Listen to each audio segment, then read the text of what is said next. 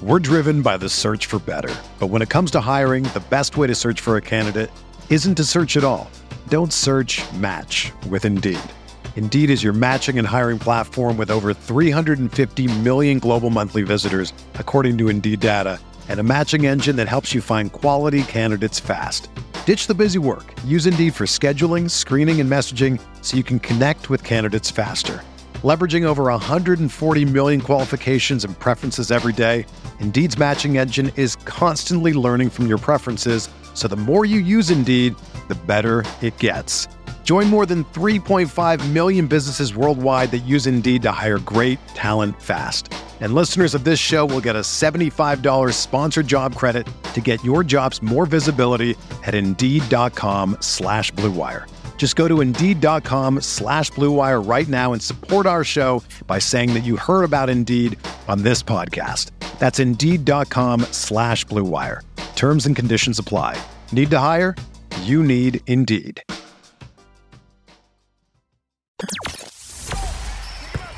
The hottest Knicks tape you'll find online. Knicks all day. We bleed blue and orange.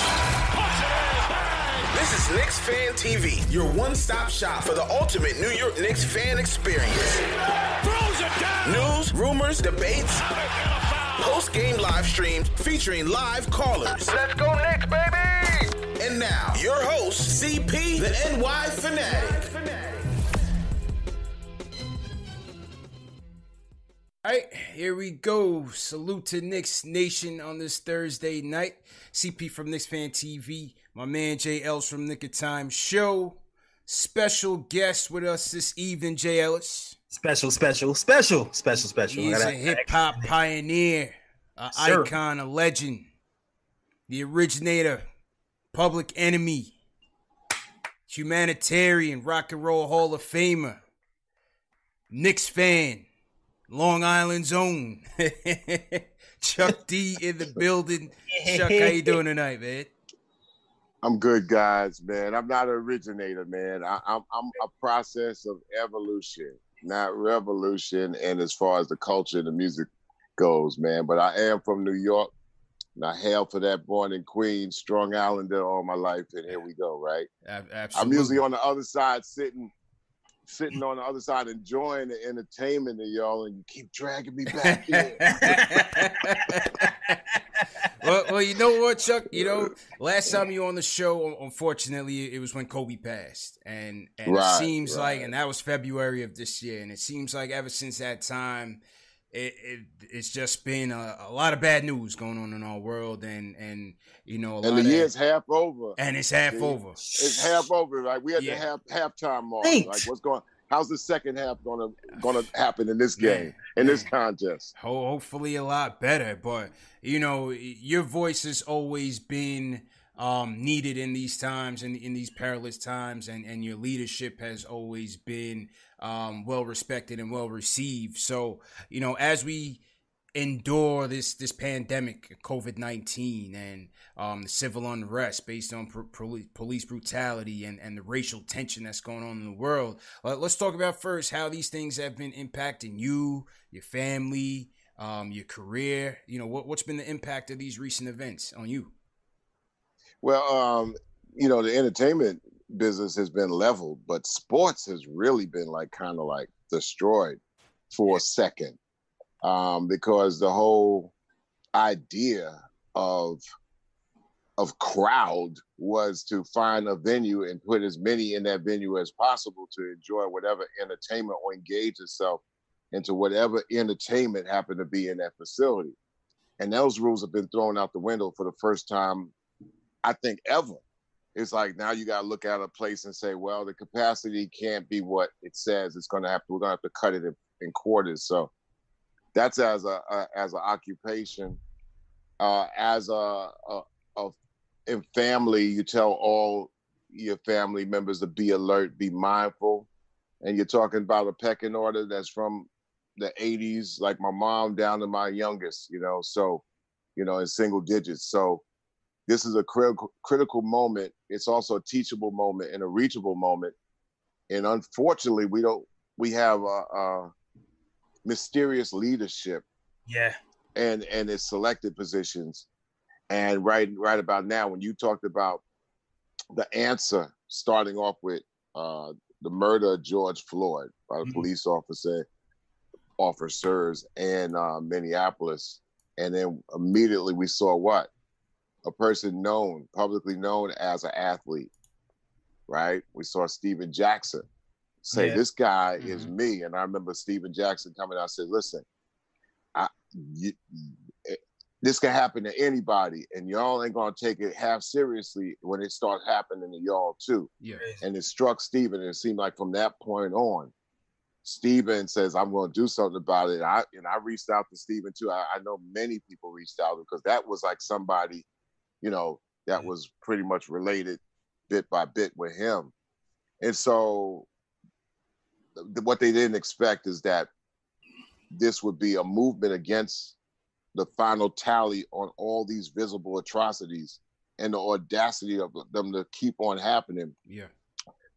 And also after the whole pandemic and people being able to be told to stay inside, and then all of a sudden that news gets fuzzy, and when everybody doesn't get an answer or whatever, and it was a tipping point, and the tipping point pointed like I make these analogies, and you guys know the analogies because you make them in sports and basketball speak. Golden State Warriors, strength in numbers, positionless basketball. The movement of younger energy turned into a leaderless movement going forward, and they couldn't point to one or two people. Mm-hmm. They had to say, yo, this is just a momentum that's carrying our attention. Yeah, and so this is something everybody was at attention, man, because everybody was forced to be at attention with the pandemic, first of all. Yeah. And the second thing is like, okay, there's some hypocrisy in that. And then this was the second that came along, and everybody was focused on it. And this is the answer that came out of that.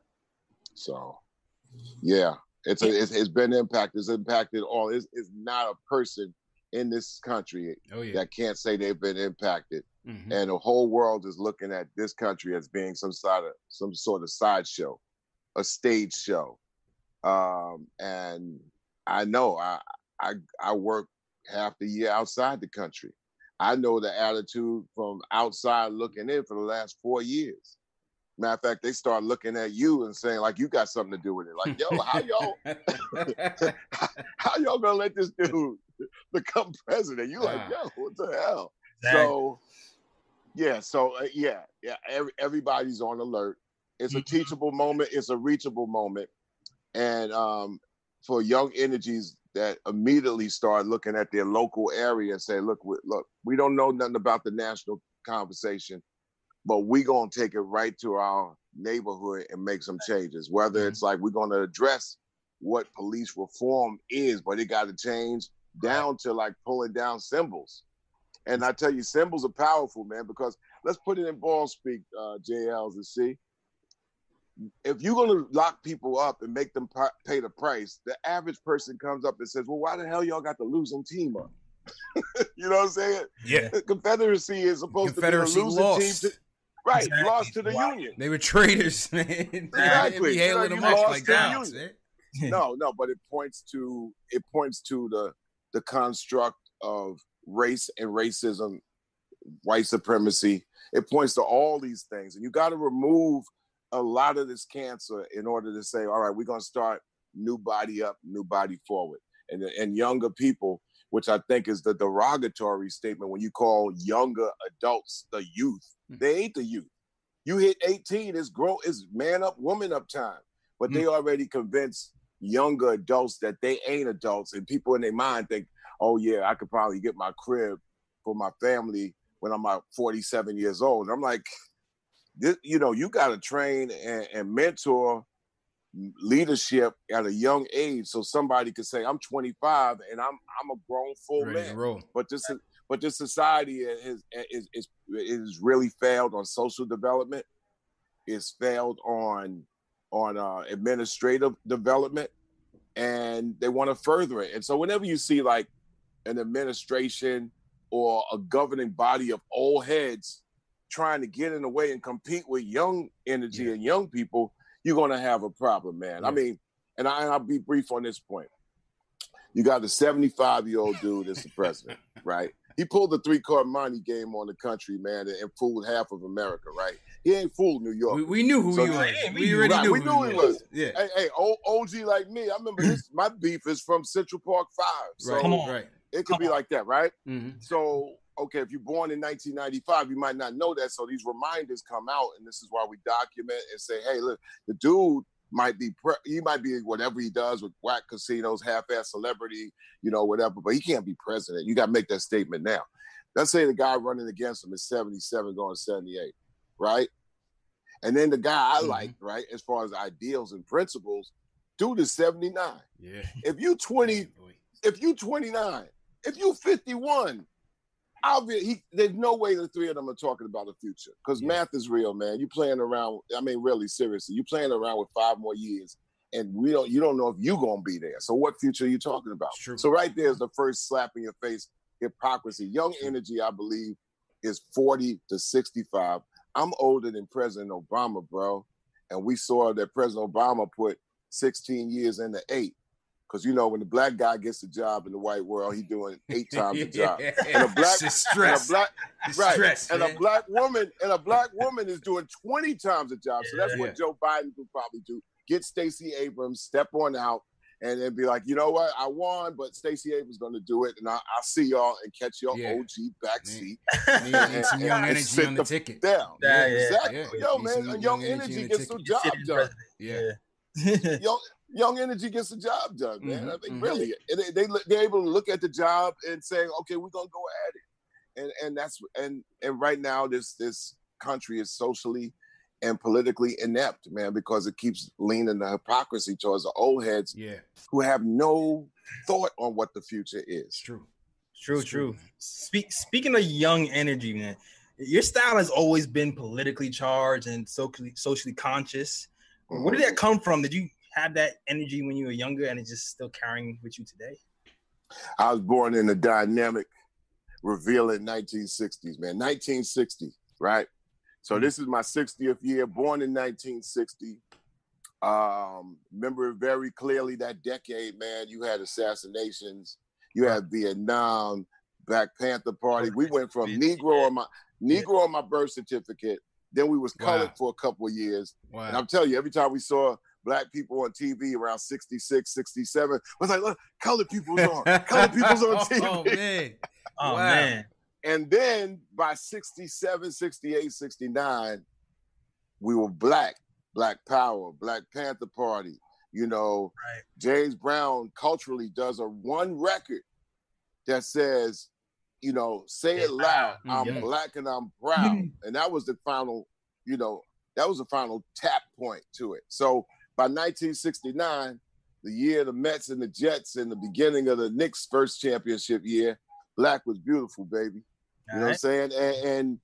And that was an important national statement that not only resonated of pride in the United States, but around the world. They all said, you know what? Black folks and people of color are making themselves known and felt for what they doing there, and everybody followed. That sense has atrophied, man. And they only look on the outside in, and they might see videos with cats throwing money at the camera. It's a United States of America arrogance that's poured to the rest of the world. So that's why they all scratching their head. But I come up out of that time. I had young, independent parents. They wasn't radical, but their kids ended up being radical. And their grandkids, man, oh my God. I mean, their grandkids, my kids was like front lines, man, of this movement. So you have to believe that. Kids of Chuck D, I bet money they be in the front lines.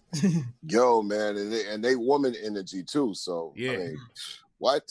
So I mean, I'm just saying, I come up out of that where we were encouraged just to say, you walk in. I mean, my dad passed in 2016.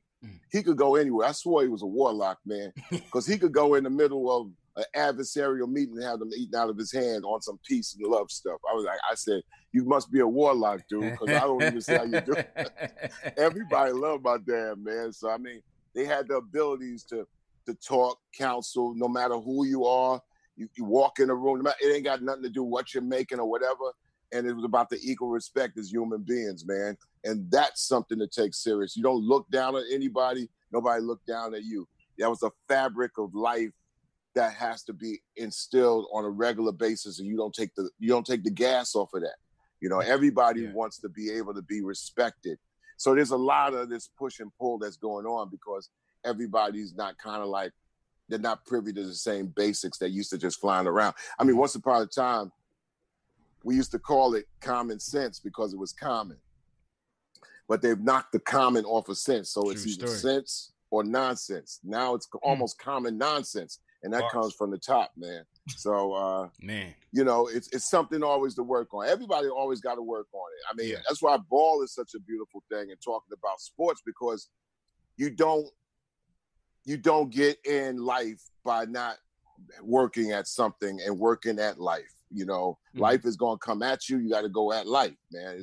It's the gravity, man. And sometimes what comes at us triple fold is mid-gravity that we got to really seriously be astute and battle against. So you need OGs to interpret and explain and also get up out of the way and be there. So in my aging stage, it's to guide, to counsel, consigliere, like they said in The Godfather. You know what I'm saying? Yeah. See me, boom, I put you out there, I ain't in your way, man. For example, CP, when you do the beard commercials, right? That's Scotch the young man. Exactly. That's the young man's game. A gray beard is not in that realm, man. It's like a gray beard. It's like it's out of that. Well, you can do the Just for Men, Chuck. You can do the Clyde. Yeah, you can. You gotta call Clyde, tell him send you a box, man. Yeah. That's all right, man. Because one thing my parents did not raise me to be when I see them is be fake. My mom's would put the thumbprint to my face. Like, what is this? So I mean, to each their own, man. Yeah. I'm not crowding nobody's space. I'm just like saying it's a different thing. You got the black beard, you're young, you're vibrant, you got the energy. An old gray beard ain't in that league, man. Yeah. It's the old gray beard needs a different lane, man. Cut it, keep it trimmed. Try not to turn into Grady from Sanford and Son to keep it moving. Keep it moving, man. Yeah. We're talking to Chuck D. Salute to everybody in the chat. Hit that thumbs up button for you boys. JL tonight's hashtag real easy. Hashtag PE to salute Chuck D and Public Enemy. Chuck, I was looking at BET Awards. I'm cooking dinner. And to my surprise, my wife is like, hey, Chuck D's on, they're doing Fight the Power. So I'm watching. And I'm seeing you. I'm seeing Flav. Then I see Nas. I said, oh. And then I see Black Thought. I'm like, oh, my goodness. Almost burnt my food. But, you don't want to do that. Yeah, as I was telling you. But, almost 30 years ago, the original Fight the Power, the soundtrack to Do the Right Thing. No, I correct you. That's the second Fight the Power, brother. The first Fight the Power was when I was 15 years old, and it influenced me in 1975. People forget that, but it's up for us to remind people that that's the second Fight the Power. The first one moved a lot of people. And since, the biggest difference between, and I don't mean to cut you off, but the biggest difference between 1989 and 1975 is that there were people that were here who are no longer here. There's been people that have been born who are now here. Right. Those are the biggest differences in time, man. So these are constant reminders why you got to remind a society, and cultural reminders are sometimes the best. And they get people thinking, they get people moving. People have their selections. If you wanted to say about hip hop's responsibility, remember, I've taken everybody from Latifah to Too Short to you name it, right? And we always used to say a statement like, do what you got to do. We're going to bring everybody around, but always have a couple of drops for the hood, man. And the hood, I mean, I see a guy like Too Short who, what Too Short did and what he talks about. But we're like, you don't change their game. You show them. And the next year, Too Short comes out in 1990 with The Ghetto, which is like a record that was like, oh my God. And that was the one drop for the hood. So that was the big difference in rap music and hip hop. There was always that one song that somebody would do outside their zone that everybody felt. Yeah. I mean, because everything's not synonymous with I'm gonna just be on some tip every time with every cut. No, it was, there was always one that made you feel good. Like Ice Cube, man. Once upon a time in the hood, and then oh, well, today was a good day, and Yeah. that's the counter of dead homies. So I'm saying that was the thought process. And Fight the Power, which, as an extension to that answer I was telling you, Fight the Power was the second Fight the Power. Does not become the Fight the Power that we know today unless you have a very bold, ambitious, eccentric Spike Lee that says, I'm going to put the song in the movie 25 times. I mean, who does that?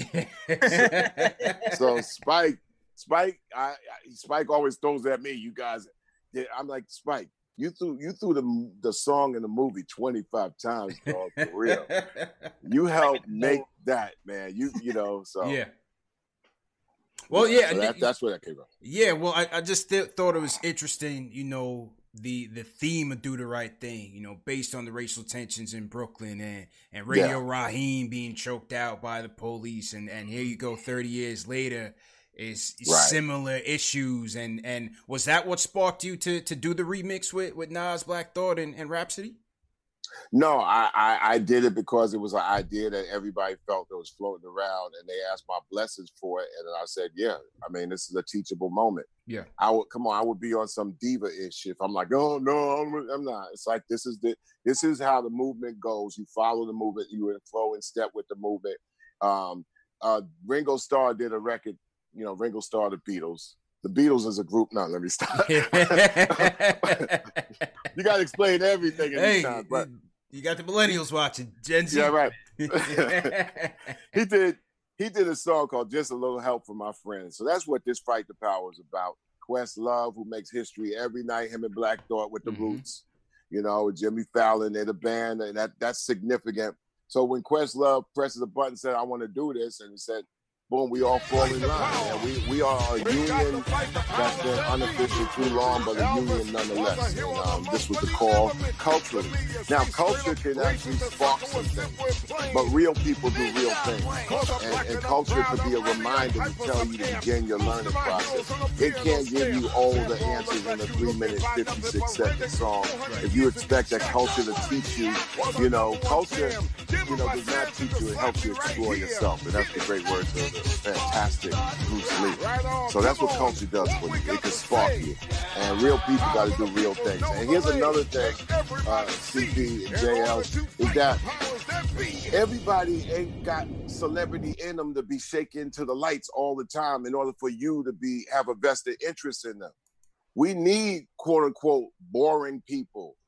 We need a dentist that works in your grill to have kind of like no kind of social appeal. All this person does is do a great job on dentistry, and you got to salute that. So not everybody needs to have this extra, everybody ain't got no camera on them, although they got a camera on them, but you don't have a camera on you. So everybody has a role and place to play in society, and we got to be the people to salute that. And if we got a lot of light, I always thought that the best light I could be is be a prism. You know what a prism does? It's like those crystals. The lights come in and they go out. That's the job of a celebrity, especially hip hop is really good at it when it works at it.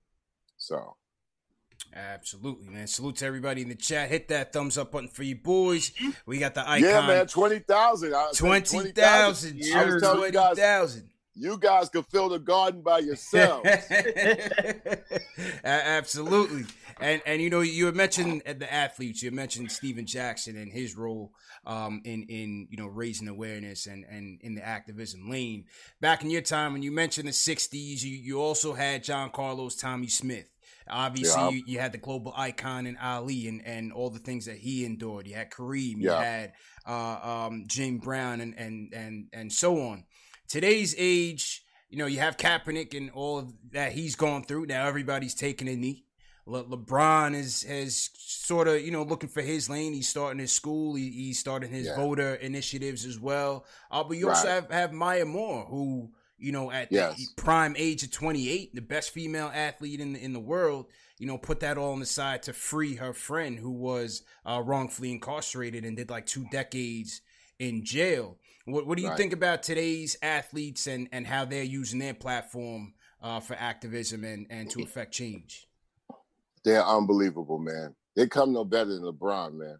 when you're the top of the game and you actually going to make a statement that some people might feel like it might ruffle some feathers even all the way to the top, that means you're looking out for more than yourself. And I think out of the 60s, understand, entertainers and athletes, they did not start movements. They had to be in line of the movement. Mm-hmm. Kwame Ture, the great Kwame Ture, a.k.a. Stokely Carmichael, told me, he said, yeah, you know, James Brown made that song, Say It Loud, I'm Black and I'm Proud, but, you know, for 2 years, we was on his ass. So the entertainers and the athletes that had a little bit of spotlight, they had people right behind them says, yo, you gotta drop one for everybody else that ain't gonna get on TV. Mm. And it was always a concentrated effort that your gains in society wasn't something that you wear on your chest and show it off to everybody. Mm. That wasn't going to bode well either. You know, kind of like nobody say you can't have what you can't have, but come on, man. In a face of people in a very desperate time, you gotta bubble under, man. You gotta bubble under and go do an acting job, man, if you got to, in order to fit in with the people. But if you had, you know, back then in the 60s, we had this amount of time to get exposed. Like I told you, if you saw Black people on TV, that was a big, big thing. We only got 5 TV channels in New York. So I mean, and then you don't take it for granted, man. When in the last years of his life, man, being invited to Gil Noble's show. He had a show called Like It Is in the 70s. Yeah. Where they would have to have these shows after the forward movements of the 60s and 70s. They say, all right, we got our airways. You can come to us and we got a little bit of real estate for you to get your word across. And these people made inroads, and you know, generations come and generations go. The generation that fought for it and then the generation that relished in it, they move on and they transition out. The next generation might not have paid attention to it. And then it fades out as people transition on. So it's always a constant reminder that you need new blood, making new statements, and being able to say, listen, I'm here in this present to be present, and also to be able to put my foot forward when everybody else can't do it. So big up to a lot of the athletes out there, not only in the visible sports of football and basketball, but in baseball. You know, I wear the P hat because of Roberto Clemente. Mm-hmm, mm-hmm. And when I wore it because I was a baseball fan. I'm gonna wear the P hat. They started making the black, bringing back the black P hats with the yellow P. And I wore that because I said Roberto Clemente is my hero. A lot of cats start wearing it afterwards. I didn't know what they meant by wearing it. I saw Diddy wear it once. I said, do you really kind of know what this means, bro?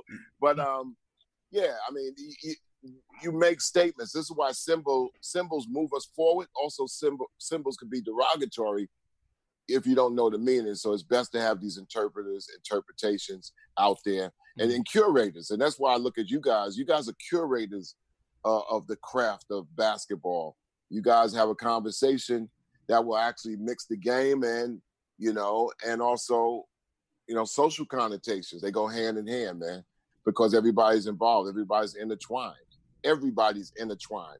You might see black ball players, but everybody's invested in looking at this. And you know what? This is the thing about the United States of America. Mm-hmm. It falls short when it says it can't learn from black folks, only except for ball and music and stuff like that. You can learn from anybody. Mm-hmm. And that's when this place is at its best, when somebody can sit down and say, you know what, no matter what you are, I'll cover my eyes up and I can learn something from you. This country has yet to come to that passage where they could just say, you know, I could learn from right. These people. I could learn from this community. It's a lot better than it was because before it was all like this. No, I can't learn nothing. I can't. Yeah. I can't. I don't even know nothing about it. But now, at least with this movement came about, people say, you know what? I already kind of know this. I want to build on it. And I don't know this about them, but I want to know because really everybody's in this box together, man. For force of that conversation, absolutely. For sure. Yeah, they've learned from us. They just don't admit they learned from us, but that's a whole other story. I'm not even.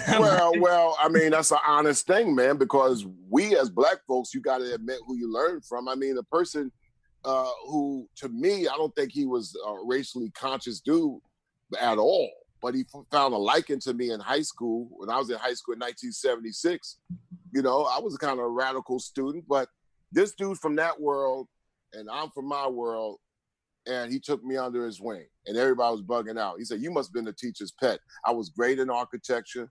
I was great in design. And I was kind of failing, but he kind of said, "Yo, man, you could do way better than what you're doing." And people were bugging out on our relationship, man. But you see the same thing also with coaches and ball players in the NBA. And that rubs off on a lot of people. We just don't have a lot of things in society that we could make these comparative analysis and say just could galvanize you in your life at your job, that you can learn from anybody, and some people can learn from you too. It's not really easily explained, man. And life is to actually know that you can learn from somebody and also teach somebody after you learn. Absolutely. And speaking of coaches and relationships and things of that nature, you've been a Knicks fan through many phases. He's an OG, J. Ellis. He's seen it all. 67. He's seen all the good things there is to see, man. He's seen it all. You've seen them. You've seen it all. There we go. Listen, George Kalinsky. George Kalinsky, right? Yeah, you know, I mean, man, I've had this book a long time. It's dog eared. How about this? Older than me. This is my man, Earl the Pearl. There it is. Exactly. The Pearl he said, "Chuck, can you do a blurb for my book?" Nice. You gotta understand, these are heroes, man, and we spoke through culture and music. I mean, and entertainment and sports, because that was the obvious voice. I mean, I had the best father in the world. He's the king of kings. Outside of that, I found other people that I could also add in and compliment in there. So that was a beautiful thing. So seeing the heroes like later on, Kareem befriended by Kareem Abdul-Jabbar, Dr. J, Earl the Pearl, you know, George Gervin, all these guys that rappers name themselves after, like Ice Cube named himself after George Gervin. Dr. Dre. Iceman. Yeah, both Dr. Dre's named themselves after Dr. J, you know? Yeah. Earl the Pearl was in rhymes in the early 1980s, man, the late 70s, man. Earl the Pearl was in everybody's rhyme, man. I mean, Dr. J was in rhymes. So, you know, later on, Daryl Dawkins comes out. He takes P-Funk. He starts rhyming. And so the interplay was ridiculous, man. But my thing back with the Knicks, I'm from New York, man. My father's a Knicks fan. My father's a Met fan. My father also is a Jet fan. Why was he a Met fan and not a Yankee fan? I tell people all the time, not in my house. Because let me tell you, my father was like, yo, Yankees was next to the last team that put black people on the team. I was like, that's whoa. right. And my father would tell me at 5, 6, 7, 8 years old, he says, "Oh yeah, by the way, they had big power in the minor leagues. They didn't even want to bring them up, man." And it's like the Red Sox really ain't getting no love from me. So this is why I rarely ever order Yankee, but you know, I let it go. Because you know, things change. But when you give them the information on why is what as a fan, it's to the point. So I've been a Knicks fan since '67. I cried when we lost to the Celtics. I didn't understand, but I really cried this is where I really cried, because later on I kind of got it more. I didn't take the championship. We got the championship, but I really have enough pain invested in as a 9-year-old. But I got it the next year because I thought the Knicks were going to win, and we lost to the Bullets. And John Tresvant in Game 7, man, killed us, man. And Bradley missed a last-minute shot. Bradley missed a shot, and I was like, I couldn't believe it, man, because, you know, we're going to get the chip again, right? Because the Knicks were going to face the Bucks, and the Knicks were beating the Bucks up all year long, and the Bucks faced the Bullets, who beat the Knicks, and they swept them 4-0. So I was like, damn, that chip could have been ours. Opportunity 2 in a lost. row. And John, and you can look it up, John Tresvant. So when I actually mentioned it to the Pearl, he's like, start there. Earl was like, oh man, my man John. So who was your favorite player back then for the Knicks? Willis Reed, no question, the captain. man. Yeah, the captain. And then Walt Frazier, come on, man. Yeah, it was just amazing growing. And then the best thing ever, right, was a book called The Open Man I read in 5th grade. And it was a day-to-day diary. I think Dave DeBusschere and Dick Schaap. and they gave you the day-to-day diary on behind the scenes with the Knicks, and that's the best book ever, man. Best book ever for a kid, man. So that really hooked me in it. Yeah, man, that really locked me into the Knicks, man. Dave DeBusch to Bill Bradley, come on, man. Dick Barnett, fall back, baby. Fall back, baby. We've never seen a jumper like that since, man. Yeah, so man. So talking about the Knicks, I'm not a person that just talks about back in the day. I like these times because of the energy, man. The leadership is suspect because they seem not to pick the right guys for the city. Yeah. New York is a melter, man. It will melt you, man. You come soft to New York, microwave square garden, y'all. So you come in, man, the Scopes is on you, and the Scopes is bigger than ever before. You got social media. True. New York was social media before social media. You know what I'm saying? That's now, it. put social media on top of New York. It's another planet, man. So they get burnt up, man, like caterpillars in the sun with magnifying glass. It's tough, Chuck. It's tough, man. It's tough, man. But no, I feel y'all's pain, man. Every day I watch y'all on TV, I'm like, man, I feel for these young guys, man. Because it's been, listen, man, let's do the math. I was 12, right? When we won the chip, man. I'm turning 60 this year. So we got Cubs stories, man. We got Cubs stories. You know what, Chuck? But that's why I had to embrace the Yankees. I had to embrace the Giants, at least to see some sort of championship. I'm not sure if it's going to happen for us. But at the same time, I love the community that we're building here with Knicks fans. You know what I mean? Yeah, 20,000 deep. When I was coming up, man, let me tell you, I'm a Mets fan. My boy who lives around the corner, he a Yankee fan. Reggie Jackson, Nettles, all the whole nine, right? So he rubbing it in my face until 86. And all my Giant homies I grew up with, they win a chip. Like the Giants win a chip every 8 years, man. And I'm like, damn, man, I've been waiting since 69, man, for the Jets, man. So, but it's what it is. So that's the beautiful thing about sports in New York, man. We agree to disagree. Yep. And the absence of sports right about now across the map, it's hurting because it's a welcome distraction. Yeah. And it's a teaching vehicle to make you look at sports and also apply certain things to your life. You ain't getting nowhere without work. Very few times you're gonna be a phenom and just phenom yourself through life. That's impossible, man. You just get, I'm a phenom, I'm blessed, I'm a phenom myself through life. WORK. That's the thing that works. And in the rap field, man, I used to tell people all the time. I said, "Listen, yo, dog. You tell me what you want, but if you ain't got no words, how you gonna spit the best you could spit? You can't rhyme in circles. You might. It might be something where a corporation salutes you, but you ain't rhyming in circles, man. You do it 5 years the most. I'm going on my 87 to 2020. And whether we still at home or not, 116 countries. I played to 4 million people the last 4 years. Prophets of Rage, a super group. Now, if you don't know, it don't mean that, doesn't mean that it didn't happen. I tell people all the time, it ain't new just because you never knew. Right. We had a fruitful existence, and to make a record for me and Flavor and call a Primo to get on, it's easy, man. That's just easy. And that's the uniform and that's the ball. Your game got to play with the song that you got, and you got to be able to get it across, make it mean something. Yep, you got to deliver, man. Having a song that's popping off. I tell people all the time, that's fantastic. That's wonderful. That's okay, fantastic. That's like having a great handle. You still got to get to the hoop. You still got to get to the hoop, bro. And play some D. And play some D, too. You got to start backpedaling against what's coming at you. So, to do it over and over and over again, I'm blessed to be able to control I control my narrative, man. I control my narrative from day one because as an MC, understand this, and 99% of all artists, recording artists and MCs never had my story. Rick Rubin chased me down for 2 years to get me to do records. Understand that? I got dragged into rap by the Beastie Boys, Run DMC, and Rick Rubin to do records.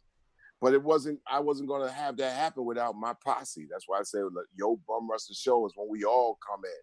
Hank Shockley, Flavor Flav, Dre from Yo MTV Raps, Professor Griff, Bill Stephanie. We all came in as one out of Long Island because we said, strength in numbers, man. We the original strength in numbers dudes, And then later on, even more obscure place like Staten Island. Did I say that? No shade to Shaolin, man. Big up Wu-Tang, man. But that's what I'm saying.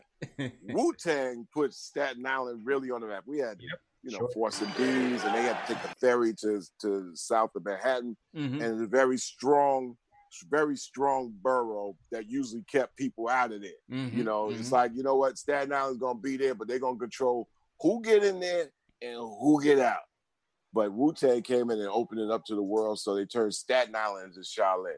They know to come out of these places like Long Island and Staten Island that you have to come in strength in numbers. So that's been my whole philosophy. Even when I watch sports, I was wondering, like, damn, if the Golden State Warriors could play like that, how come the Knicks can't play like that? Strength in numbers.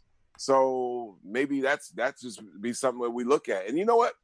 The Knicks can't be bringing in more than 3 or 4 pretty players at a time, man. New York, like, we need dogs, Chuck. We need some dogs in here, man. It's like, it's like Pat Riley, man. Who, listen, I grew up with Red Holzman. Pat Riley, man, was, to me, as a Knicks fan, he delivered my most heartfelt, as I feel, years ever. He brought, and everybody thought that he gonna bring LA and Showtime. They didn't do their research. Pat Riley is hardcore, upstate, ugly ass Schenectady, man. You know what I'm saying? Schenectady. You ever been to Schenectady on a cloudy day, man? Really? For real. Nothing but despair out there, man. Amsterdam, New York, man. Come on, man. So he knew how to really come down in the downstate New York and bring and pick up a star. Galvanizer Starks, who got picked up the year before. Yep. Anthony Mason. Come on, man. Oak.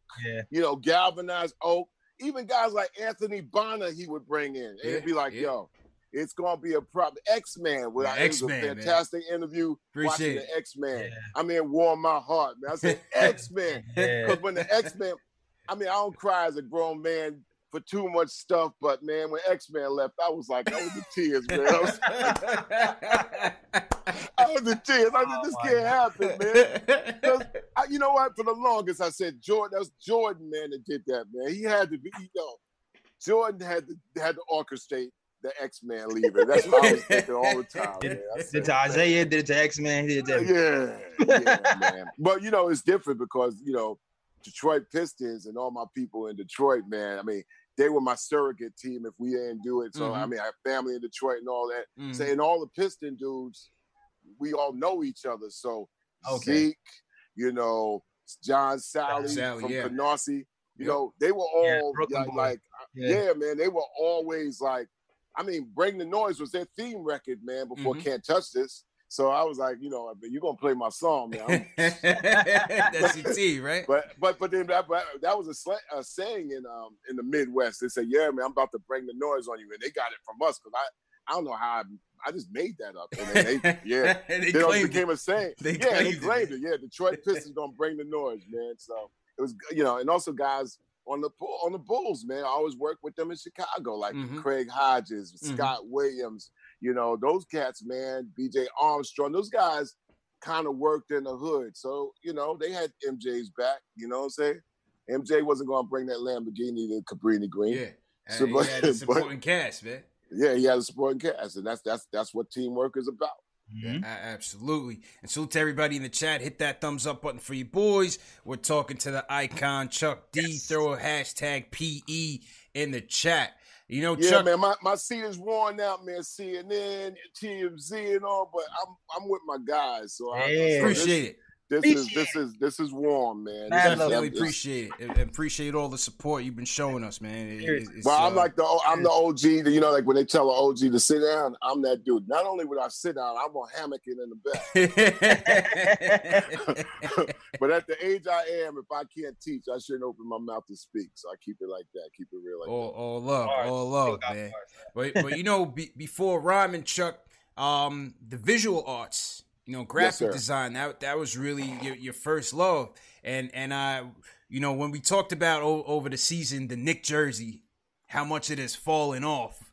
And we coined the Dollar Tree jersey. It's got to go, Chuck. They took away the arts. It's not the Dollar Tree jersey. It's the Dollar Tree font. The font. JL's got that artistic background. He just enlightened me on too. He knows what I mean by that. Yeah, I know it's like Dollar Tree font, man. You went and got some press up letters and you tacked them on the uniform. Listen, man, you're dealing with 6'5" and 7 footers. You can deal with fonts that arc, man. It's tall. It's fashion statement, man. Yeah, You don't make a 7 footer look like he's 5'2", man. They got the Muggsy Bogues font up on there, man. It's like these are big dudes, man. It's terrible. Right. So terrible, in the quickness, you know, you and I were talking about the history of the jersey and what were kind of some of your favorite designs, and you went ahead and made some custom mock-ups, man. And, you know, what you think about these? Yeah, well, you gonna show them up there? I got them up. Yeah. Okay, because I can't see them on your screen, but I already made them, so I would say that. Listen, whoever does the Knicks alternative uniforms, they on point. Their alternative jerseys are on point. Yeah, they're home and away with the New York thing. Everything is right except for the font. Who came up with that? Gotta change it. I don't know why they changed it, man. I don't know why they changed it. No knock on Dollar Tree unless y'all give us stock. I'm just saying. right. It's like Trump for president said, dude, we ain't saying you got to go home, but you got to come out of here. You know what I'm saying?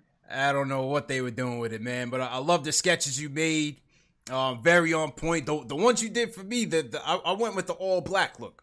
The fan base has been looking for the black design, so that's the one I went with the blue down the side, and I like the 64, the round ball logo, the rounder logo that they had. I wasn't really feeling the triangle one's all right, but I like the old one that they were rocking back in the 70s time, and even when Ewan first got there, early 80s, they still had that round ball look, man. Right. The uniforms, if we want to talk modern days, the uniforms that they had from 97 to 2003 were the best as they could possibly be. Great combination of black, orange, blue, white popping off the letters, man.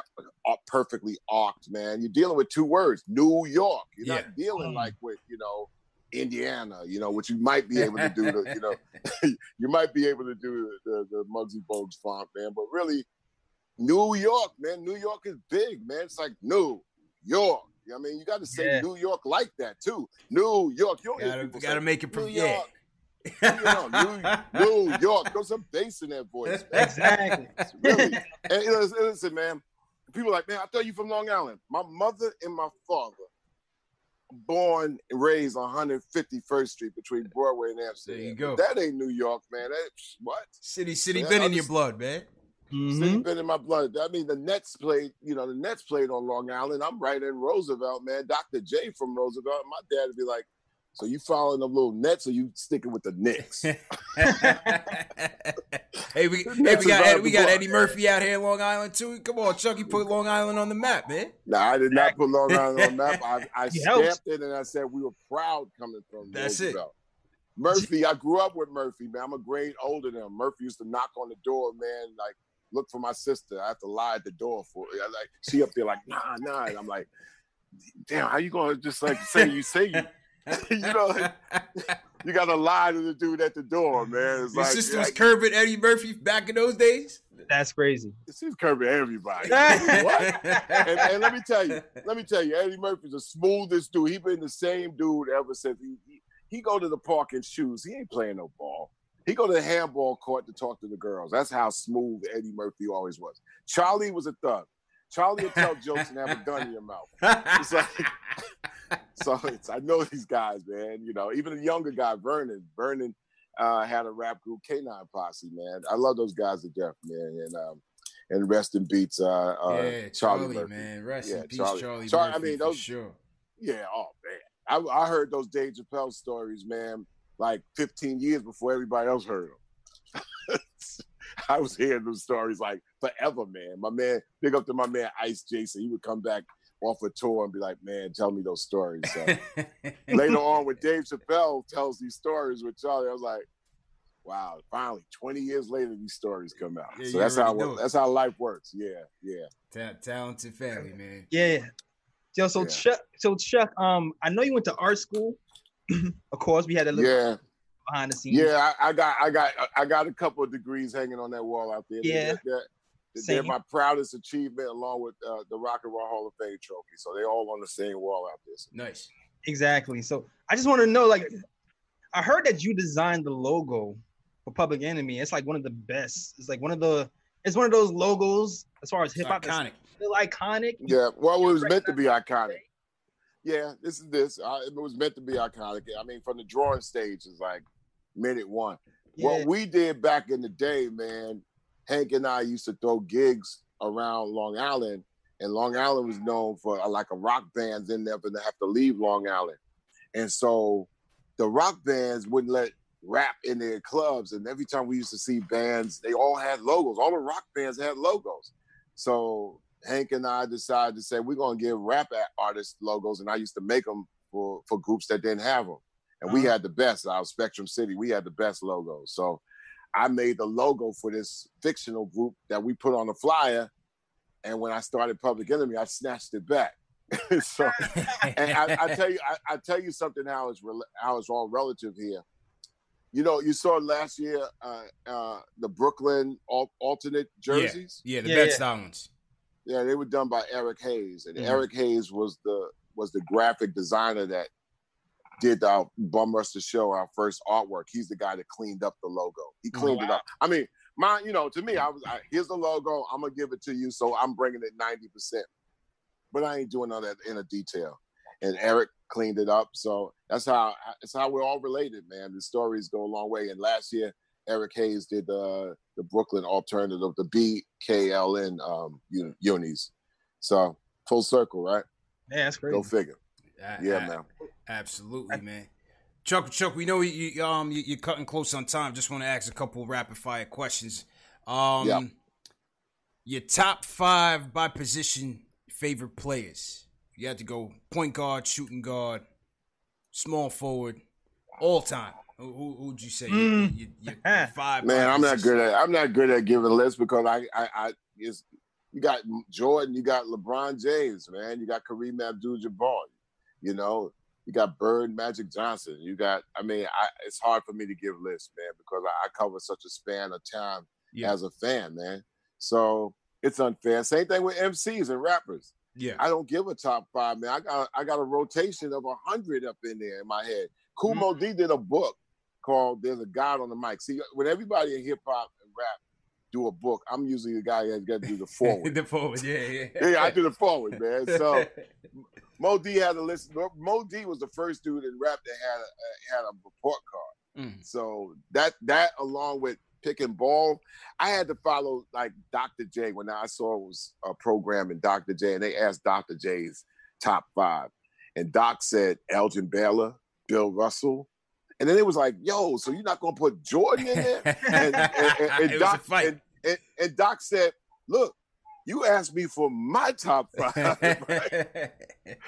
And it's hard, I guess, same thing with if you ask like John Sally, about Michael Jordan. He's like, I'm not all enamored. I competed against him, man. He's my peer. So I'm going to name my favorite when I was growing up. So me as just a fan, I mean, how could you not name Kareem? Yeah. How could you not name Bird, Dr. J, Magic and Jordan, and then LeBron? What? LeBron is like, hey, man, listen, LeBron been stopped these last 2 years, man.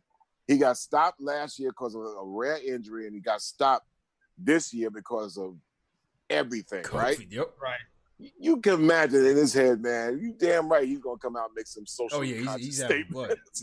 He's gonna, he's gonna come out and be mad on a lot of things just on GP. Yeah, Maverick, go out there and say that. Well, LeBron James did 8 years in a row of the finals, and the last 2 years have been a nightmare, not because of him. Yeah. So I mean, this is you give props to people like that because he's been amazing. That's amazing. Gotta respect it. And here's another thing we got to respect, whether we like it or not, right? Mm-hmm. The World Championship is a 2-year reign by a team in another country where basketball started, whether we like it or not. The Raptors are still champions. That's it. Gotta respect it, man. Our division rivals who've been kicking our ass all century long. The championship is high and north of the border, man, for sure. I'll drive away. Dog. For sure. So I mean, we got to pay attention to that, man. It's like the way they put that team together, man. Is just like it's amazing, man. It's amazing. And I mean, damn, we can't get our nose above water.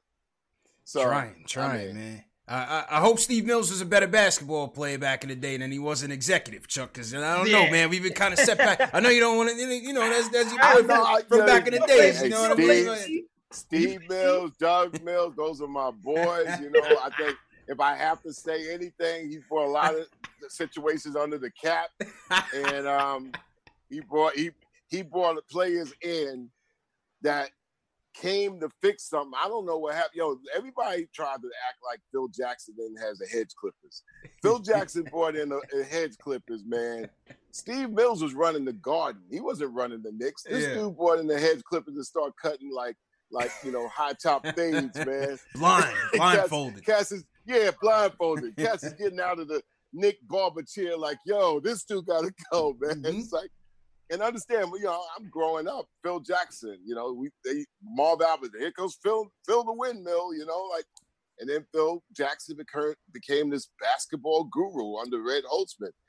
But as with everything, man, sometimes because you're good and you're great, sometimes you hit that dead road and some things gotta end, or you catch the L.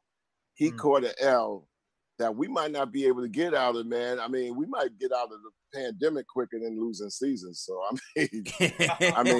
so whenever somebody throws something at Mills, I'm saying Mills ran the Garden. He was like, he could get you in on a skating, maybe get you in a WNBA game and stuff like that. And then they say, okay, listen, come in the next. But he inherited a monster, man. He had a monster. I thought that the Knicks, when we had Woodson the first time around, what was wrong with that? Ask Phil. You gotta ask Phil, man.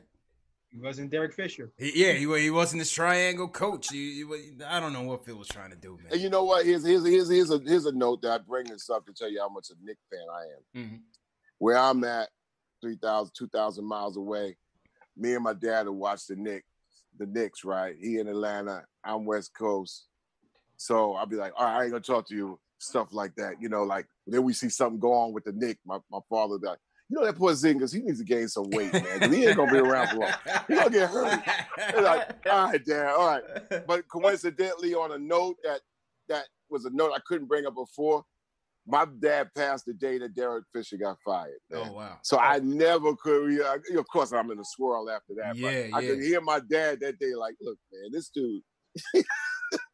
But it's a trip, man. It's a trip, So that's how long I've been a Knicks fan, to the point where it could really. I don't have my dad no more to go back and forth with the frustration. Mm-hmm, so I kind of like lived that through you guys without interjecting or interacting, man. But that's and I'm telling you, my dad sat me at his knee at 67. So we had like from 67 to 2016. I'll go figure out the math, right? Yeah. So yeah, so in that replacement, seeing you guys also with the help of technology and social media, not having to wait always for something on TV to present the NBA and then get around to the Knicks, that on that high level, it's cool, but from the seat level, nothing could beat that, man, because you get the real of the real. And Spike has been inviting me to Nick games since the 80s, and I keep telling Spike, I'm like, yeah, I'm gonna sit next to you in a Nick game, and we never have ever done it. but you know, we're gonna catch up. My mom went to high school with Cal Ramsey, so you know, I mean, for years I went. Last time I went to the Garden, and Steven brought me up, and I saw Cal Ramsey. He said, "Say hello to your mom," and all that. So I mean, you know, we intertwine. Intertwine, man. Because you know, I get it wherever I go. Cats be like, Knicks, and they expect me as a Knicks fan all of a sudden not to be a Knicks fan because we ain't winning. I mean, that's some. To me, I think that's a millennial issue. Nah, I can't do that. Yeah, we don't jump shit, man. We don't jump shit. It's like, come on, man. Matter of fact, it's a beauty in coming up, man. It's a beauty in coming up. Like I would say this case in point. Looking across when the Pistons were coming up, couldn't you just see that?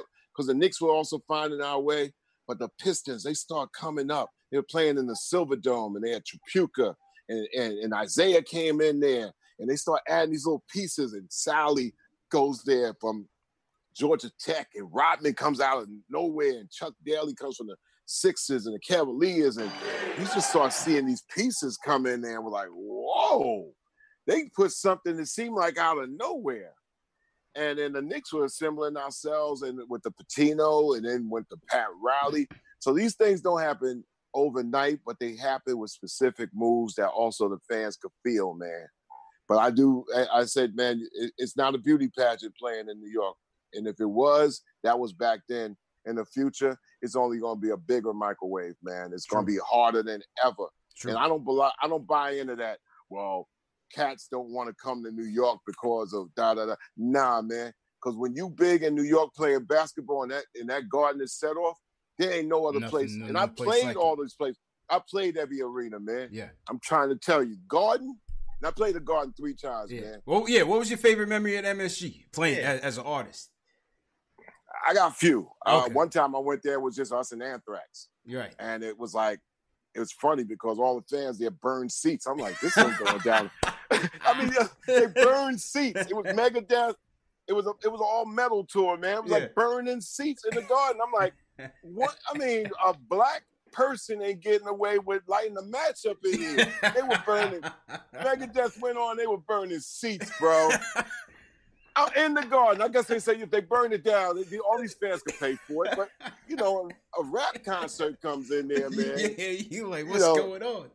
Man, 87, Rebel Without a Pause comes out, man. And, the crowd at my rookie year looked like a giant pizza.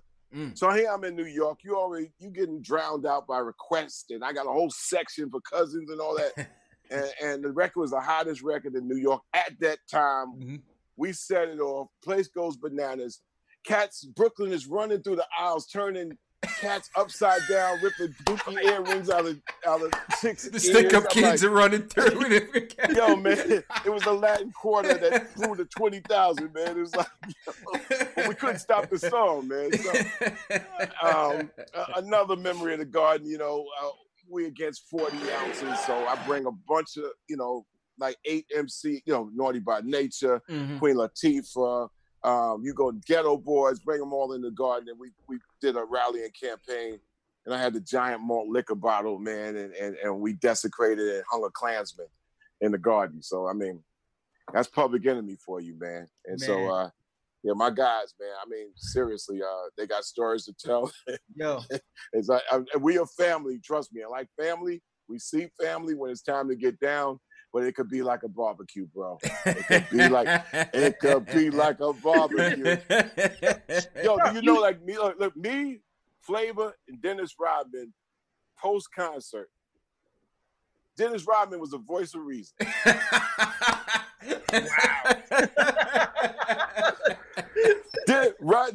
Dennis was the voice of reason. That's all you need to know right there. Got Flavor and Dennis. And Dennis is explaining. Dennis is the voice. That lets you.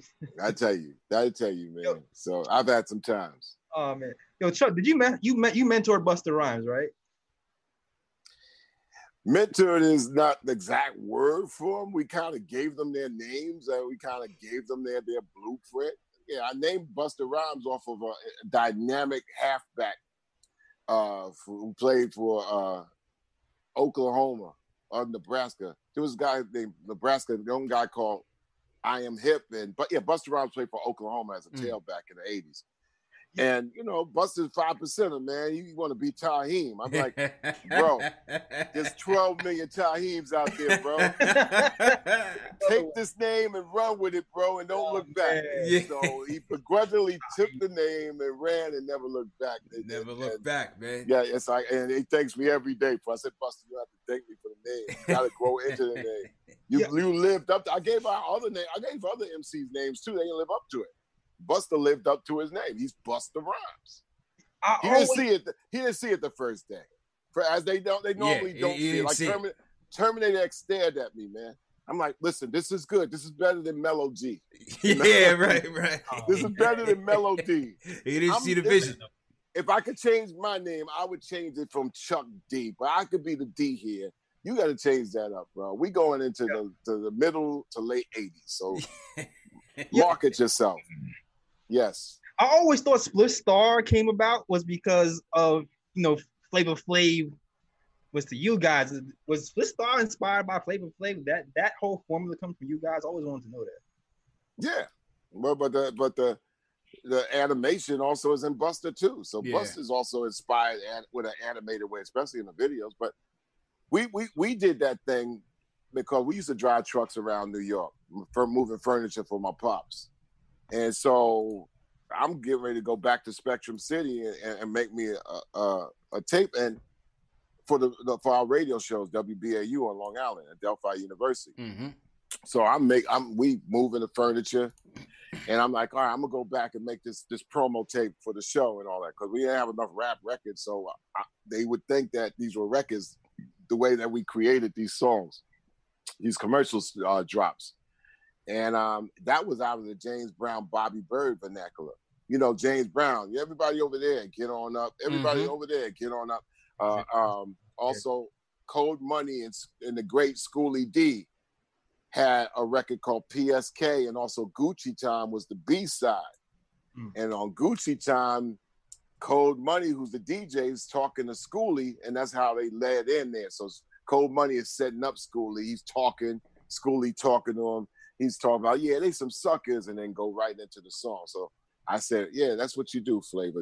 You be that, lead me in the song, stay out of the way, come back in, and we got to the end of this tape, man. It's making a point, and we get BAU on the map. So that's how it was. Up, man. Flavor Flav invented the role of hype man. There's no duplicate. He's only been imitated, never ever duplicated. The buck stops and starts with him. It's only one. And if y'all might have heard about the Flavor Flav Chuck D beef, listen, man. At the end of the day, there's one dude in charge. I don't know if I could put a Last Dance together, but seriously. If I did, it would be just as entertaining. Trust me. I believe it. Trust me. But I'm like, he's my dude. But dude, this ain't gonna work if you don't work. And I'm always on them about work. Listen, if you're gonna work, if you want to work, then we gonna work, and we gonna work. So somebody could get embedded in their lawyers and their business teams, and that's cool. But I said, if you do it the wrong way, I'm gonna sit you down and talk to you the same night and bring you back. And that's what that's about. I will sit you down and bring you back. Because at the end of the day, man, it's about the team. This is a bunch of us, and we all got to roll together. You might be the star, but it ain't gonna work with you alone, and it ain't gonna work with me alone. So if you're going to work, you got to at least be Pippen. You got to be Pippen and Jordan. I mean Pippen and Rodman. Yeah. No, my bad. Pippen and Rodman. As in you that said, conversation, in Public Enemy's conversation, there is one Jordan there. So, So that's how you got. I mean, although I like to say that I'm more like Isaiah into the Pistons, so that's that. So yeah. So anyway, enough bulk in that, but that's where that comes from. Flavor's the best in the world.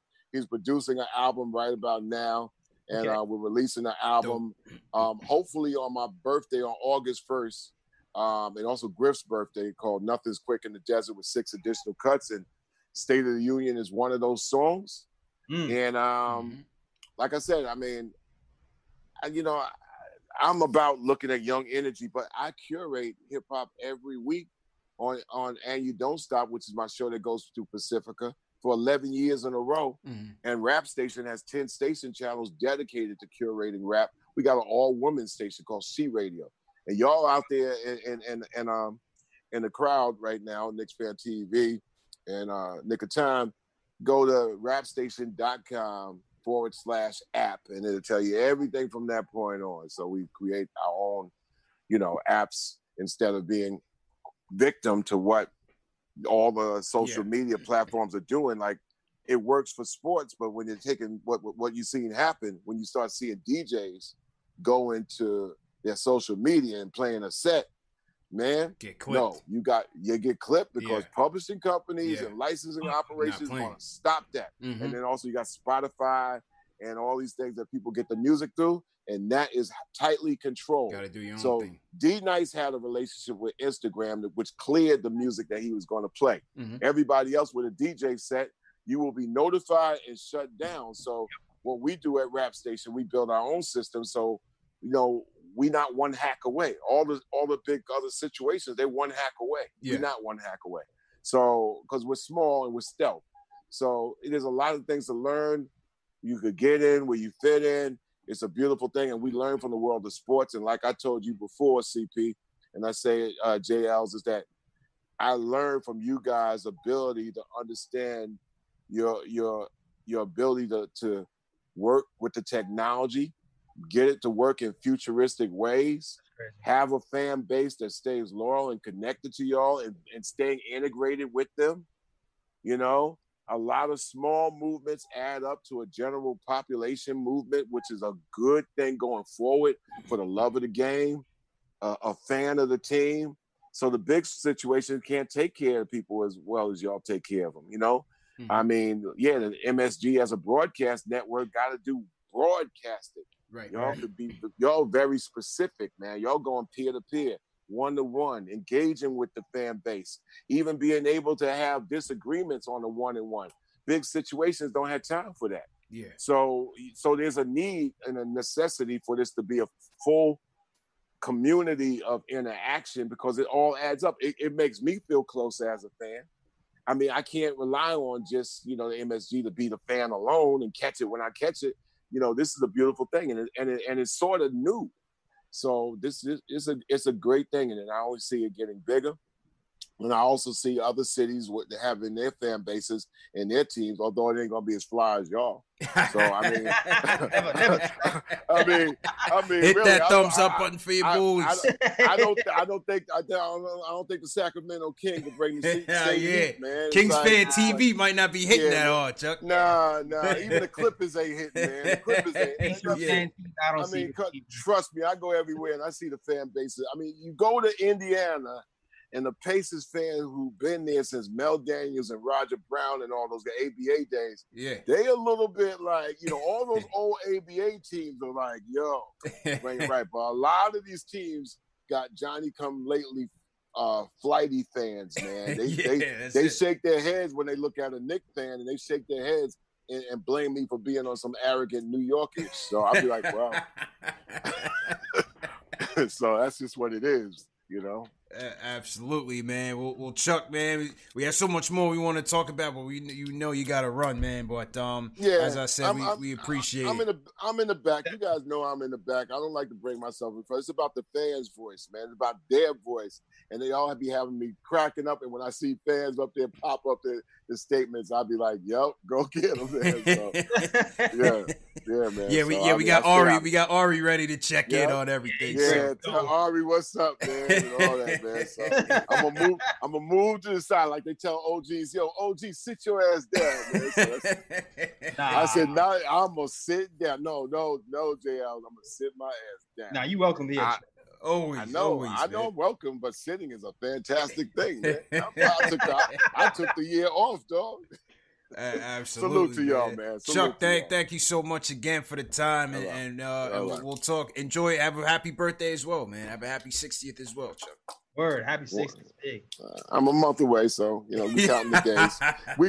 we counting the days in these unpredictable times. So thanks a lot, y'all. Absolutely. Peace out. Chuck Bye-bye. D. Salute to everybody in the chat. Hit that thumbs up button for your boys. Thumbs up button for your boys. Another epic interview. J. Ellis. Salute again to the icon Chuck D.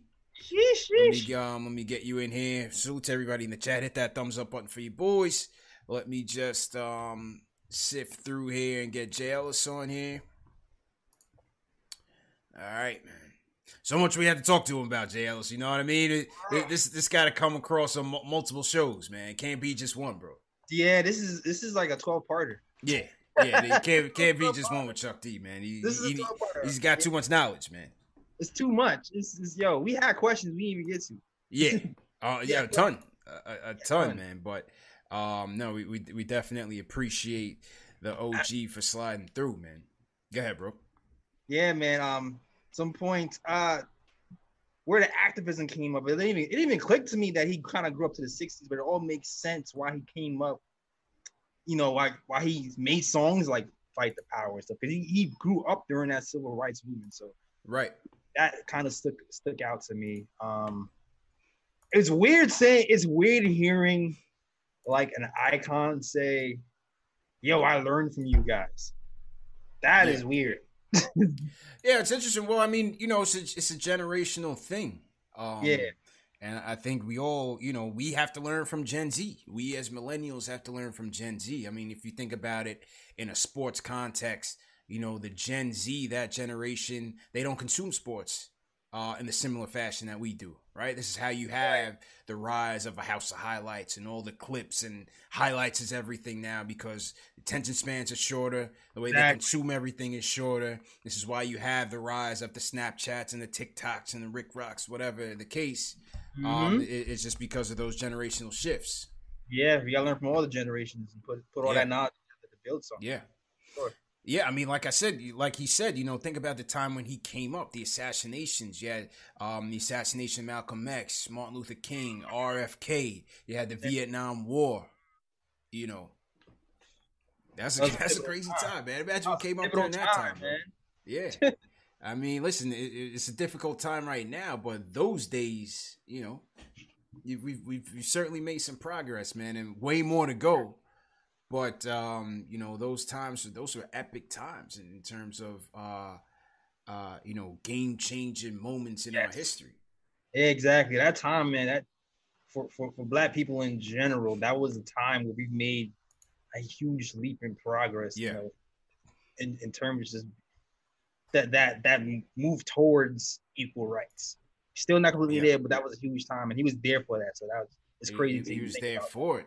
And you think about, you know, there was a lot more education around being socially conscious and knowledge of self. And he spoke about going to Adelphi University, Hofstra University was the same thing. They had those, you know, they would bust the kids in, free breakfast, all of that. And then you would learn, you know, African history and African studies. And again, really, really gain that knowledge of self. So those times it was, like he said, from James Brown on, you know, it was on in terms of your pride and carrying that forward in your message.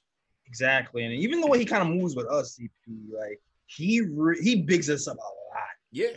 Like, a lot. Well, remember when me and you went to the game? We went to one game and we was strategizing, like, should we do the podcast thing, do the video thing, so on and so forth. I was like, yo, stay with the video. I was like, you just never know who's going to be watching. Yeah. Right? As soon as we walked through the metal detectors, it was like the NYPD was like, "Yo, I love your show."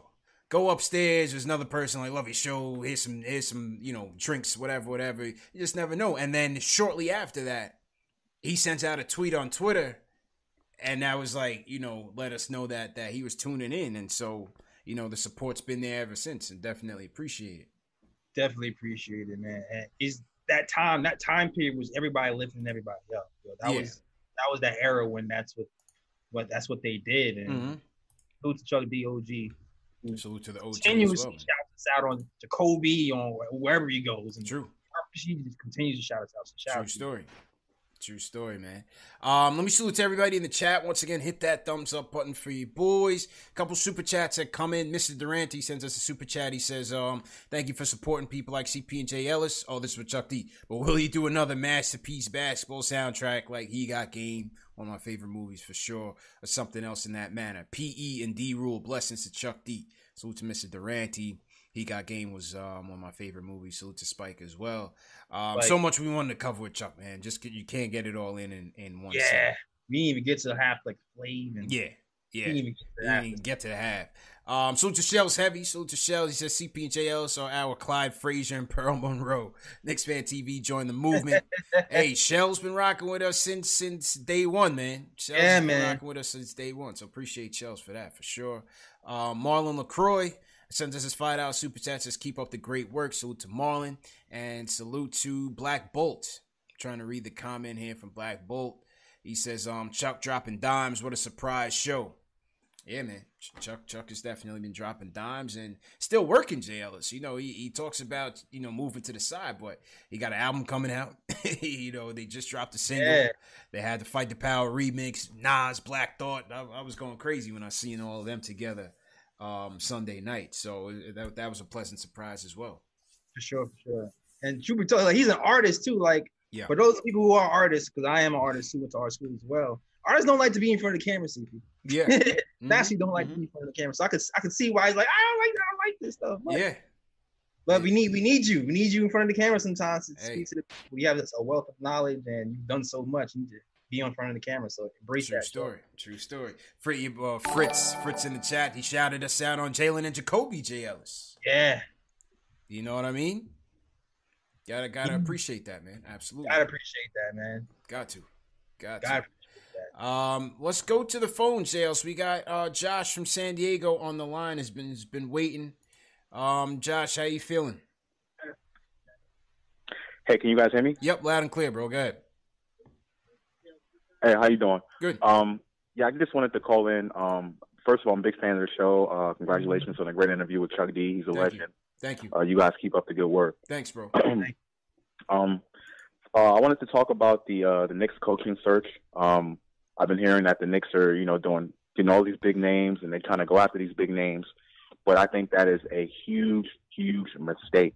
Mm-hmm. I am an advocate for Mike Miller taking over this job on a permanent basis. The reason being is because last year, after the whole Fizdale situation, Mike Miller showed some things to show that he was able to properly develop players. And also, the Knicks are just not at the point yet where they need to make the sexy hire. They're not at that point yet where they need to go to the next level. If you look at the last 6 NBA champions between the Golden State Dynasty and then Cleveland and even Toronto, they had, coaches that got them to one point, and then they hired a new coach to take them to the next level. Dwayne Casey, 2-time Coach of the Year, gets fired. Nick Nurse comes in. Of course, Kawhi coming helps a lot, but they were able to get over the hump. Mark Jackson, we all know what a phenomenal coach he was. He got fired after he developed those players, and then they got Steve Kerr, took them over the hump. Cleveland had David Blatt. That's a different story. But my whole point is I think Mike Miller, the Knicks are just not at the point right now where they need to go out and make a fancy hire someone to come in, and then the expectations are going to grow just because we have that sexy hire. And the Knicks are still not going to win anyway for another 3-4 years until they get a superstar. And that guy gets fired. I'm a big advocate for Mike Miller. I'm not sure how you guys feel about that. And that guy gets fired in 2 years. He has a point, JLs, and appreciate the call, Josh. Salute to San Diego as well, West Coast. Somebody had made that point a while back. I forgot who it was, but I hear those points of people's concern with the splash hire, mainly Tibbs, really. Yeah. Because with that comes the expectation that he's going to be a miracle worker. Yeah, exactly. And listen, I've said this on the show before. Mike Miller already has kind of a rapport with these guys, systems in place. These players already know what to expect from Mike Miller and already know what to work on. So a consistency in voice with some of these young players, I think will be a good thing. Frank already knows he has to work on paint touches because he already told him. Knox already knows he has to work on defense because Mike already told him. Just keep going in that direction, and I think to me it will be fine. To me it's Mike. To me it's Mike, Kenny, and then everybody else after that. Yeah, I don't think that he's gonna get it. maybe they keep him in the organization in some capacity. I don't think he's going to get the job. I think they're interviewing way too many candidates for him to be the front runner. I highly doubt he gets it. But maybe they keep him in the organization. We did hear real quick news that had come across today was that they're considering building another bubble site in Chicago for the 8 non-Orlando teams to go. Now, on the conference call today, were 7 teams. The Knicks skipped it because they were in the middle of interviewing Jason Kidd and Will Hardy from San Antonio. But what all the beat writers are saying is that the Knicks are not too thrilled with the idea of doing that. Yeah. Your thoughts? I mean, to be expected, half of these guys on this roster right now probably, might not be here next season. So if I'm a free agent, why am I going to risk, my health and well-being to play for a team who might not have me in a few months? Like, it's just too much risk to play. So I'm not, I wouldn't be surprised if they accept this. And plus, you got to think that, number one, the free agents on the non-guarantees, right? On the non-guarantees, all the free agents that you brought in, none of those guys are going to play. And the Knicks wouldn't let them play because they have no idea in terms of business how they're going to proceed with these guys. So you wouldn't even have them. Now, it would be good to get, RJ some run, Iggy together. Maybe Kenny's hand is healed up. Maybe Kenny call up the G League squad. Knox, that'd be a nice. I'd be into that. We could get some post game lives going in September. I would definitely be into having like the young Knicks with the G League Knicks. Yeah, and covering that. I would be ecstatic to watch that. I would watch that for sure. That's what we wanted anyway. Yeah, that's what we wanted. That's what we wanted. So I don't know. It seems like the Knicks are not too enthused about it. We'll see. We'll see what happens. We will see what happens. But one person we got to get to, Jay Ellis. When it was announced that ISO Zoe would be departing the Knicks, our friend Ari was on a date, Jay Ellis. He did not call in. The fan base was waiting to hear from Ari from Manhattan. Wait. Yeah. Ari was on a date? Ari was on a date, bro. While ISO Zoe is being cut from he was on a date. Yep. Ari, I'm sorry, Ari. There are things that are more important than this date. You should have been on. Ari, talk to us, man. Talk to us, man. The floor, hey, the floor you guys is can hear yours. me? Yes, loud and clear. The floor is yours. All right. First of all, that was an awesome interview, man. Chuck D's obviously a real fan. You could tell by the way he talks, and he obviously really respects you guys a lot. And you could tell he watches the show because I'm still kind of in shock he shouted me out. So CP the finger painter, if you're watching, just know that Chuck D shouted me out, bro. So there's been some side beef going on between CP the artist and Ari as well, man. Yeah, there's been some beef. There's been some DM beef between Ari and CP the artist. So we could have a battle of the fans brewing. Oh my God. I mean, come on. I just got endorsed by Chuck D, man. Who does he have endorsing him? Surge? I made that dude also. But whatever. Forget about that. So I was on a date with ISO Zoe, and I heard I watched the rerun, obviously, and I was looking at the chat, and, there's a couple myths I just want to get straightened out with regards to this ISO Zoe stuff. Scandal, first of all. This is a scandal, okay? Yeah. And I want to just dispel some myths right now, okay? So, the first thing about that he plays no defense, right? Nobody on the Knicks plays defense besides Frank or Mitch. Nobody, okay, besides Frank or Mitch, all right? Julius Randle plays even worse defense. Kevin Knox plays worse defense. Bobby Portis plays no defense. And I just don't understand why there's always a double standard with ISO Zoe where it's like everyone else gets a pass, but ISO Zoe doesn't get a pass, right? It's like, I find it ridiculous. Everyone points out his lack of defense, but they don't point out the lack of defense for anyone else. I think that's ridiculous, okay? Second of all, what player doesn't have flaws in their game? Frank can't score. He's probably the worst offensive player in NBA history.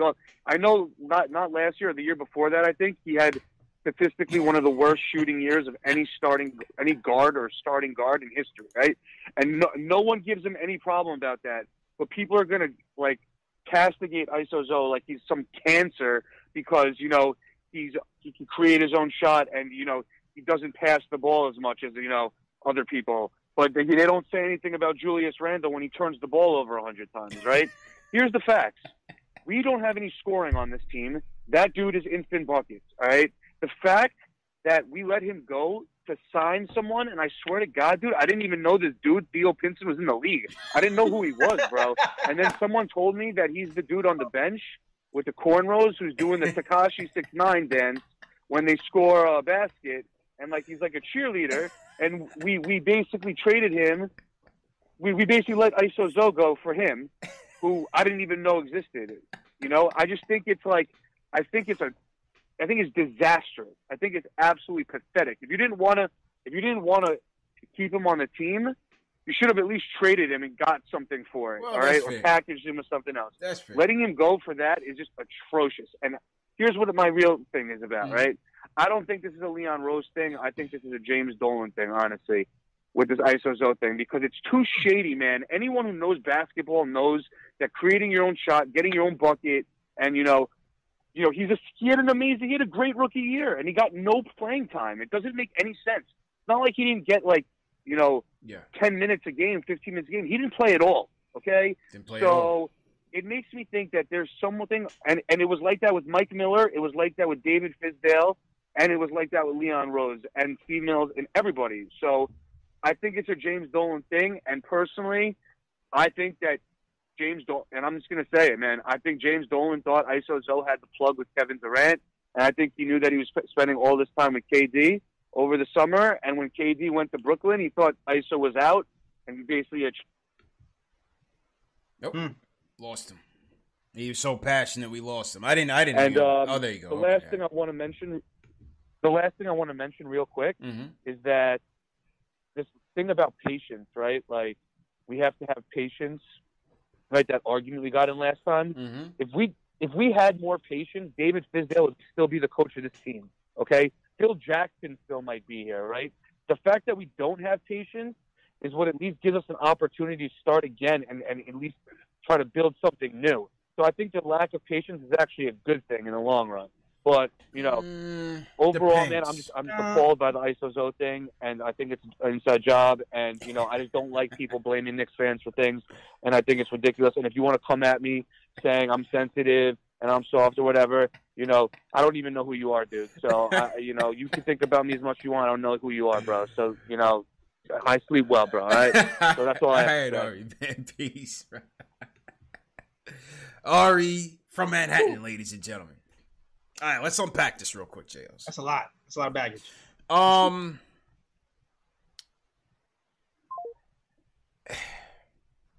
Okay. On the flaws thing, he's right. Not a lot of guys on this team play defense well. Yeah, but go ahead.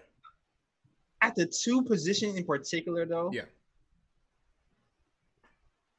is the only place where the people who actually play defense.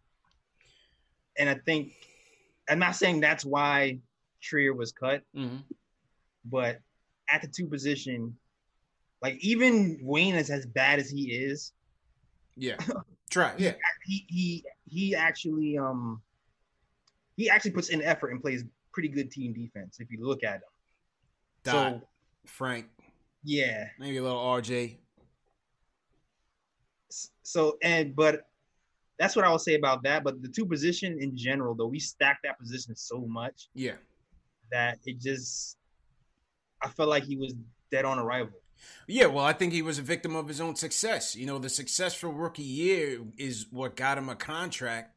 But when you factor in the free agents, they stacked the deck on him. And you factor in the fact that they're going to owe him at least $4 million next year. On top of the fact that they're going to go get a point guard in the draft or free agency or via trade come hella high water.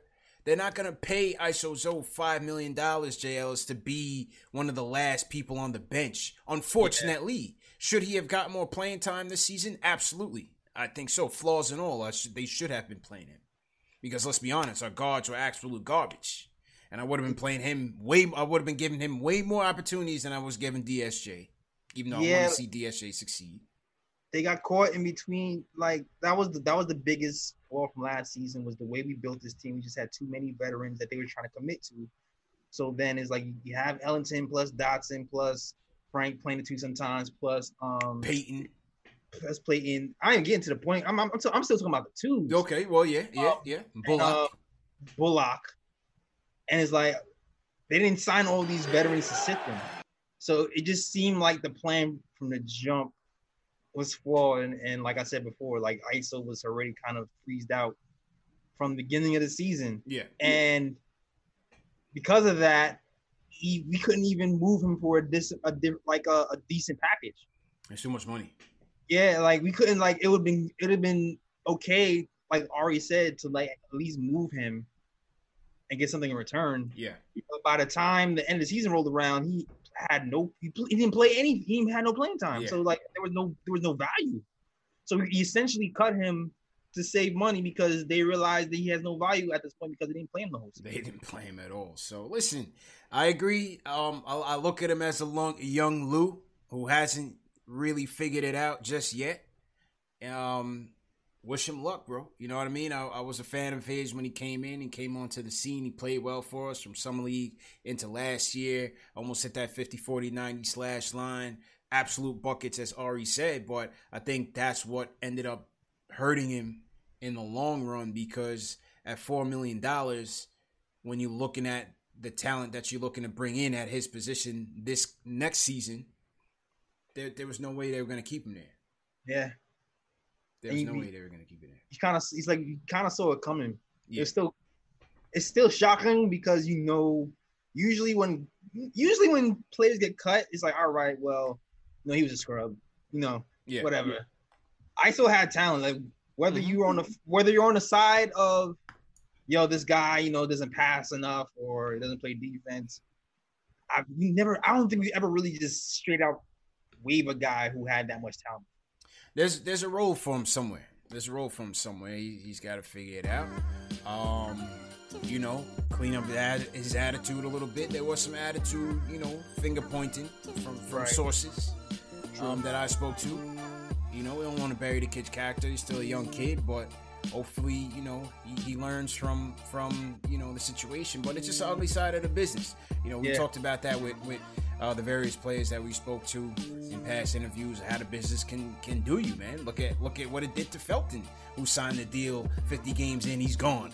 It's just like Langston Galloway say, wait, like what happened when he went from he signs with his hometown of the Pelicans, boom, he shipped off to the Bay Area. Like exactly. Sometimes the business is just cutthroat in that way, man. Definitely. And he's still, Langston's still having a good career, still playing well for the Pistons, but that's sometimes it's just how you become a victim of the business, man. It is what it is, Absolutely, yeah. I'm sure ISO's gonna be fine though. I'm going to wait and hope he doesn't kill us too much when he plays it. Hopefully not, man. Yeah, man. But good show, JLs. Let's go ahead and sign out, man. All right, salute to everybody. Latest episode of the Nick of Time Show is up. YouTube.com/Nick of Time Show. Definitely a good episode. We talk about, of course, ISO. So, and we also talk about, we signed a new guy. What's his name? Harper from the Suns. But we also have Lamar Pierce. We also talk about him and Lamar Pierce together. So definitely check out that episode pretty quick. So also check out the blog at thenickoftimeshow.com to watch our latest blog episodes, writings. Shout out to Ken, shout out to Fritz, who write a lot for us.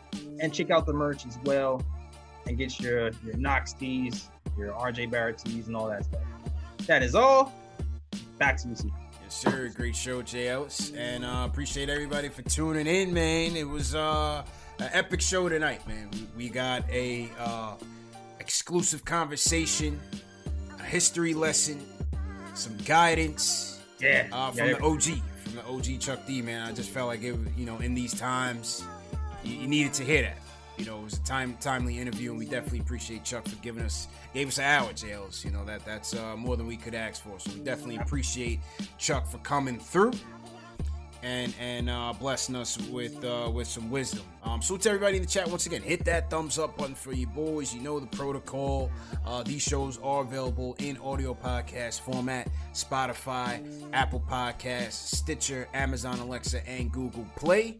One more quick thing. As I show the Mitch Please T-shirt.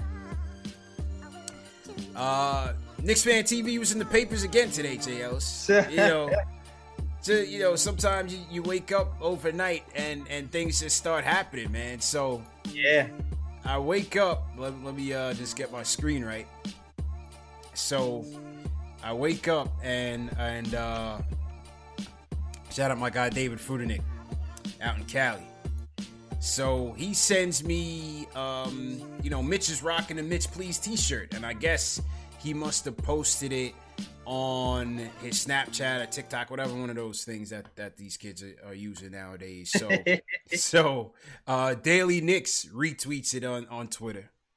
Then David Fudernick @s me and Spencer Dinwiddie, because as you see in the picture, the new Mitch Please T-shirt, we swapped it out. We swapped out the DSJ lookalike, who was really Courtney Lee, but no, it was really DSJ, but whatever. So we threw in Dinwiddie, and so now David @s me and Dinwiddie. So now Dinwiddie claps back with the retweet and says, "I would have put him on a shoe, but I'm gonna need him," meaning Mitch, "not to lead the league in fouls before I do that." So another troll job by Spencer Dinwiddie, as he loves to do with the Knicks all the time. He got a little tight. How many times have we beat them this season? Well, we did the last game. RIP to Kobe. That was the Kobe game. What was it? 2 out of 3? I think so. I don't remember. I gotta double check. We made the playoffs, but I think we won. We did lose that first game when Kyrie hit RJ with the step back. He did. I think we beat him twice at the Garden. I don't remember. I feel like we beat him more times than beat us.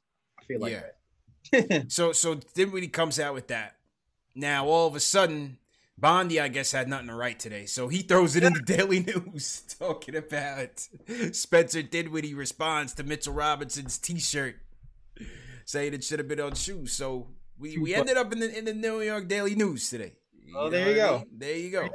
There you have it, man. So once again, salute to everybody for all the support. Salute to Mitch for always repping the brand. Of course, you can get yours in the link down below, man. The Mitch Please T-shirts are always a dope seller. So if you want to support the show, you want to support the Block Nest Monster, go ahead and grab your Mitch Please joints right below this video. Funny stuff, man. Funny stuff. Mind your business, you end up in the Daily News jails. You know what I mean? Now, Dinwiddie says he wants it on a shoe. So you might have to have the Air Mitch Pleases dropping in 2021. We'll see, man. I'll talk to Mitch. Man. See if we want to do a sneaker deal. I think that's in the works. See if you want to do a sneaker deal, man. But anyway, who you want to shout out in your chats, man? Before we get out of here. Oh man, shout out to Rich always for me now. Shout out to you, Hinton Mercury, Rich M. Craig Williams, the super chat. I'm sorry, I forgot. Craig Williams had a super chat file. Fantastic. Another great show, fellas. Hit that thumbs up button for your boys, and have the hashtag PG. So shout out to you, Craig Williams. Yo, Nuggy Fresh in Nuggy Fresh in the building. Shout out to you. Elixir Flow, shout out to you. Edward Starling, shout out to you. Shout out to everybody. TV. I saw Alex jump in here. John Talento, Kevin King.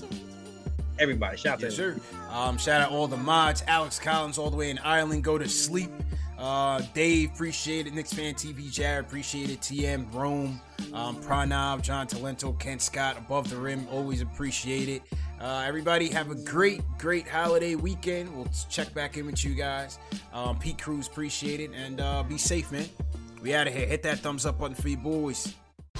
Whether you're a world-class athlete or a podcaster like me, we all understand the importance of mental and physical well-being and proper recovery for top-notch performance. That's why I'm excited that Unified Healing is sponsoring this podcast. Unified Healing is a new and super innovative global network of wellness centers powered by Energy Enhancement System, or EE System. If you haven't heard of the EE System, you'll want to listen up. This technology promotes wellness, deep relaxation, purification, and rejuvenation.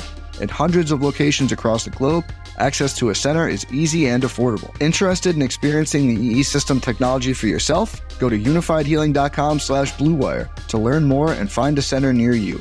That's unifydhealing.com/bluewire. No material or testimonials on the Unified Healing website are intended to be viewed as medical advice or a substitute for professional medical advice, diagnosis, or treatment. Always seek the advice of your physician or other qualified healthcare provider with any questions you may have regarding a medical condition or treatment and before undertaking a new healthcare regimen, including EE System.